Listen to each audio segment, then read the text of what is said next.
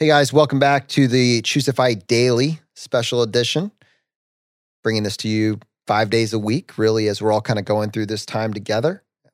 We talked about it yesterday, how we kind of all woke up to a new world and what went from kind of like maybe kind of scary stuff coming our way, went to the world has forever changed. And so our show, which was really intended as a twice a week format, we're going to move it to daily because we're living this with you. There's no free passes here.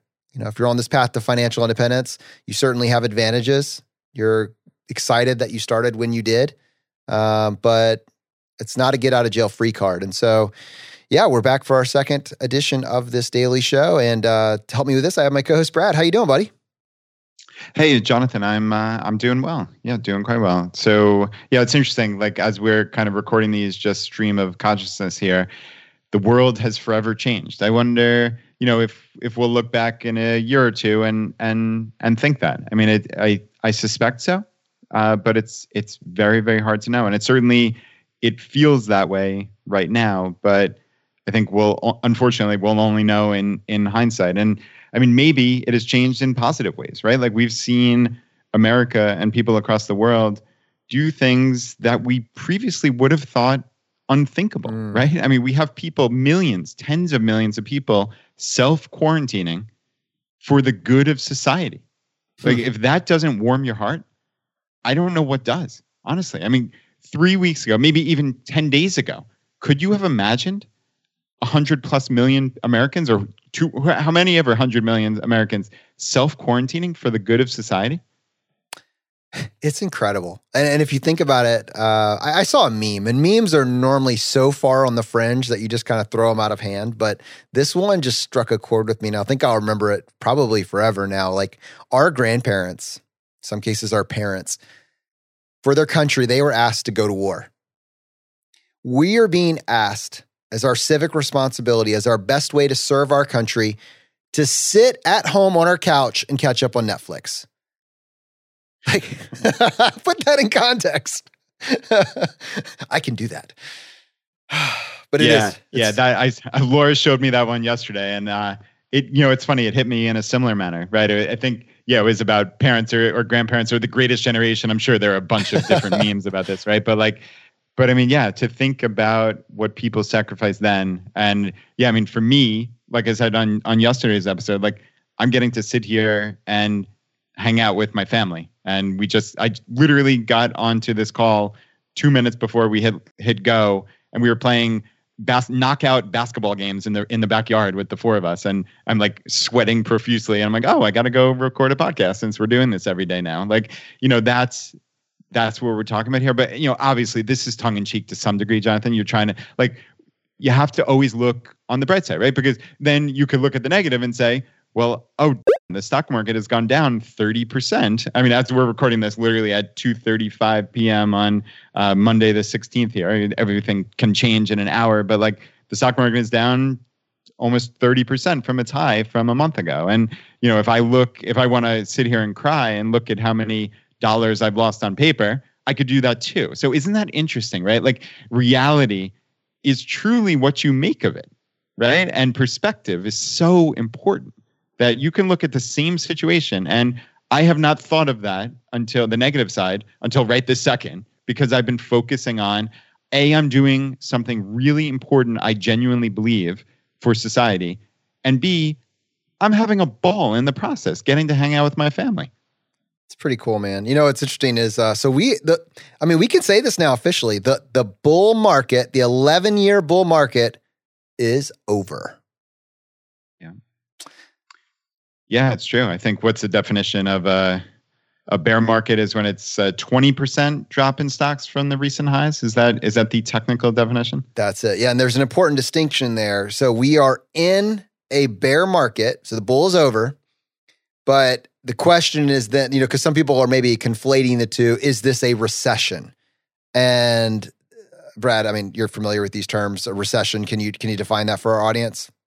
Yeah, my understanding is that is 2 straight quarters of negative economic growth as measured by the GDP. And, we are a couple of weeks into this, maybe a singular week into this. So by definition, we cannot be in a recession because we have no idea, right? It's not 2 quarters, it's 6 months. So unfortunately, it's hard to recognize except in hindsight. But, I think if you were asking me as a betting man, is this going to be a recession?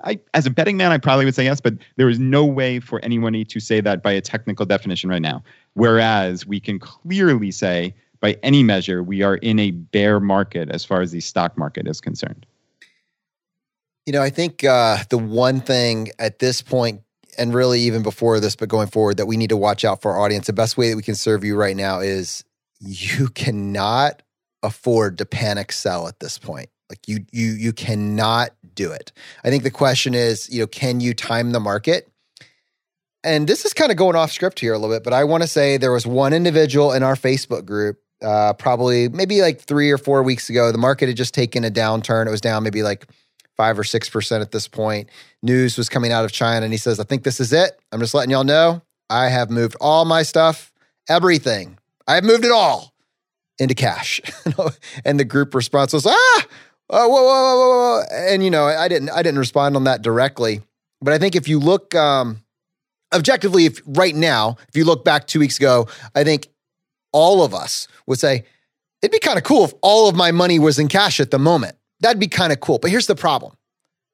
You only know that with the benefit of hindsight. And let's just lay this out just as a template for people to think about. This case, actually, it was a former guest of ours. It was Michael that said this. So I'll just give you credit. First of all, Michael, you got out, right? But here's the thing. If you look at how bull markets roll over time, typically we say that, every so often, every 5 years or so, we go from a bull market, and as cycle occurs, you have a bear market, and then back and forth. And as we hit 5 years and 6 years out, individuals say, the stock market has never been higher. It's never been higher. Surely it's coming. And they just got all their money back on the sidelines, and they watched year after year after year of it getting 20, in some cases 30% returns, right? You just don't know. With the benefit of hindsight, but you just don't know. And so on the flip side now, individuals, see the market going down 20 or 30%. They listen to your question, Brad, and you say, yeah, I think a recession probably is coming. And they're like, well, could I pull all my money out now and just have it safe on the sidelines until I can get back in safely? And surely that's a good bet. To which I would say, Michael got lucky. I'm so happy for him. This is not a slight in any way. I'm so happy for him. He got lucky. It's amazing. But if you pull your money out now, you're taking unrealized losses and you're locking them in. And here's what's going to happen. Yes, maybe the market does go down further. But you're going to wait because you're going to think, well, it might go down even more. I don't want to lose any more. I want to make sure because I did this extreme move that I can actually catch the bottom.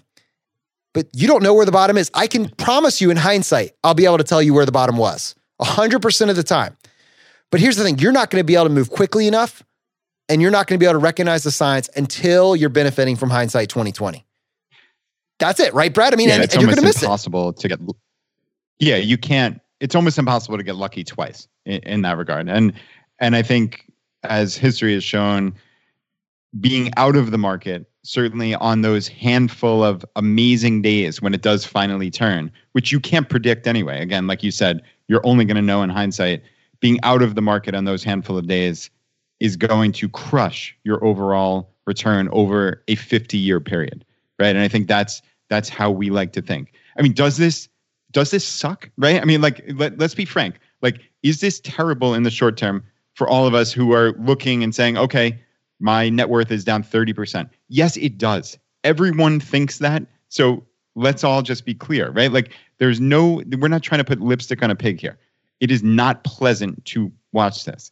But I think our larger point, and really, we're just conduits, Jonathan, right? We're not worldwide experts on this stuff. We've had experts on our podcast talk about this. So where we are truly acting as conduits here of information is you cannot time this properly, certainly on both sides. And the time in the market is crucial over that long-term 30 to 50-year timeline. And things cycle. We know they do. We've had Jim Collins on the podcast numerous times talking about this in great depth. and they're going to cycle. You're going to see 30% drops. He said that specifically. You're going to see that numerous times over your investing lifetime.